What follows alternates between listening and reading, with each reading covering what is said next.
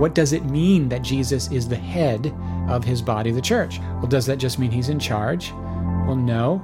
You can say that Jesus is Lord of the church to communicate that he's in charge, but it's also true that he's Lord of the world, and he's Lord of heaven, and he's Lord of hell. He's Lord of all, according to Philippians 2. So what does it then mean? You wouldn't need to use that phrase, head, to talk about authority. So what is being communicated in headship? He is only the head of the church. He's not the head of the world. He's not the head of hell. He's not the head of heaven. He's Lord of all those, but the only entity that Jesus in the Bible is depicted as being the head of is his church. So what is being communicated there? Well, what's being communicated there, it comes right out of Genesis chapter 2, verse 28, where it says, "And for this reason a man shall leave his father and his mother and be united to his wife, and the two shall become one flesh." And then Paul says in Ephesians 5, this is a great mystery, but actually I'm talking to you about Christ and the church. So if you want to understand what headship means, you need to understand marriage. And if you understand what marriage is supposed to look like, you need to understand the relationship between Christ and the church. And so just based real quick on Ephesians 5, Jesus and his church are one. It's covenant language. It means that we, through his covenant, have become one with him. Everything that affects us, he's taken it on as his problem to solve. Like the sin problem, he's taken it on himself to solve it. The death problem, he's taken it on himself to solve it. Our alienation problem, he's taken it on himself. Our shame, he's taken it on himself. Our guilt, he's taken it on himself. Why? Because he and I are one. Because he and us are one. Because he is the head of the church. And what concerns us concerns him. And he so loved his church that he laid his life down. He sacrificed his life to bring us to life. It says that his headship is expressed in the fact that he cleanses us of sin and shame and guilt, and he does this to beautify the bride for himself. In other words, the cleansing is God adorning his bride. It is Jesus adorning his bride with a garland on her head and a white wedding gown and sparkling eyes, dolling her up because a romance, an intimate love relationship is the goal of his purification, not just some sort of hygienic environment where sin is not around because he's so holy. We praise the Lord with earnest seriousness. No.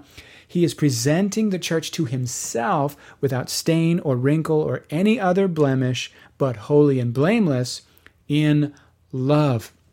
We find in Ephesians 5 that a husband who loves his wife loves himself because they're one, which means that as Jesus takes good care of his church, he's actually taking good care of himself. We don't understand how one we are, but that's the mystery of headship and body. It says that Jesus feeds and cares for his church. We are so one with Jesus. One day this came home to me because I was outside and I had on some poorly padded sneakers and I kicked the trash can and hurt my foot. I didn't kick it in anger. I kicked it to try to move it. And when I hurt my foot, I said, "Dang it, Miller, you're an idiot," or whatever. And instantly the Holy Spirit said, "Don't talk to me that way." And I said, "I didn't talk to you that way. I was talking to me." And he goes, "We're one."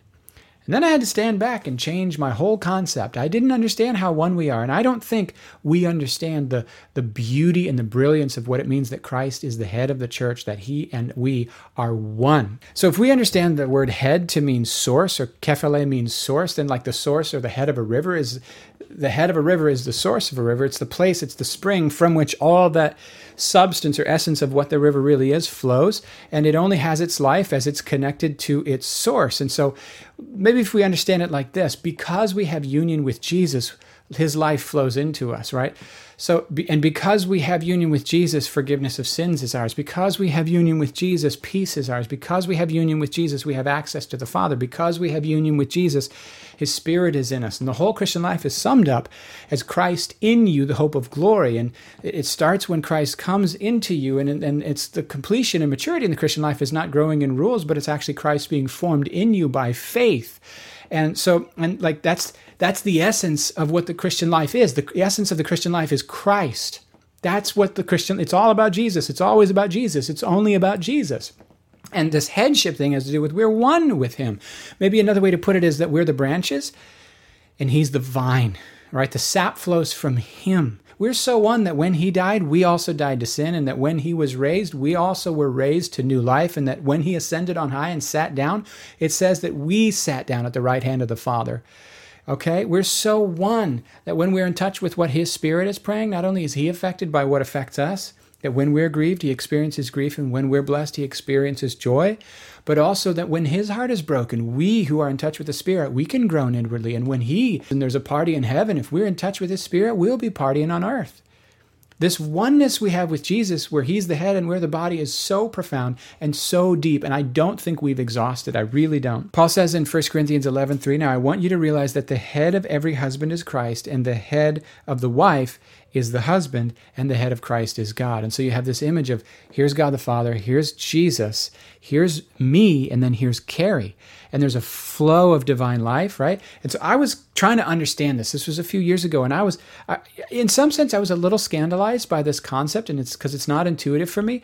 And I was like, I want to understand headship. I don't want to understand headship according to my Christian culture. I don't want to understand headship according to fallen, broken human models, where there's a manipulative, controlling husband in charge of the wife. There's a power differential in the relationship.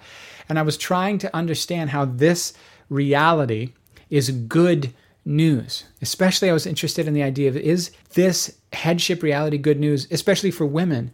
And we were standing there in church on Sunday morning, and I'm just the scriptures in my heart, and I'm like, show me the truth. I want to understand. I want to know from your perspective.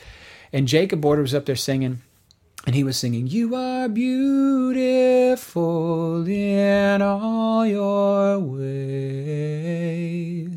And I was like, yes, you are. And I started to think, it's like the Holy Spirit took me on a journey and started to show me, how has Jesus been to me as my source of life, as my source of presence? And I was like, he's the kindest person I've ever known. He's like the most faithful, constant person I've ever known. He's my best friend. He's never yelled at me. Even in correction, there's a sweetness.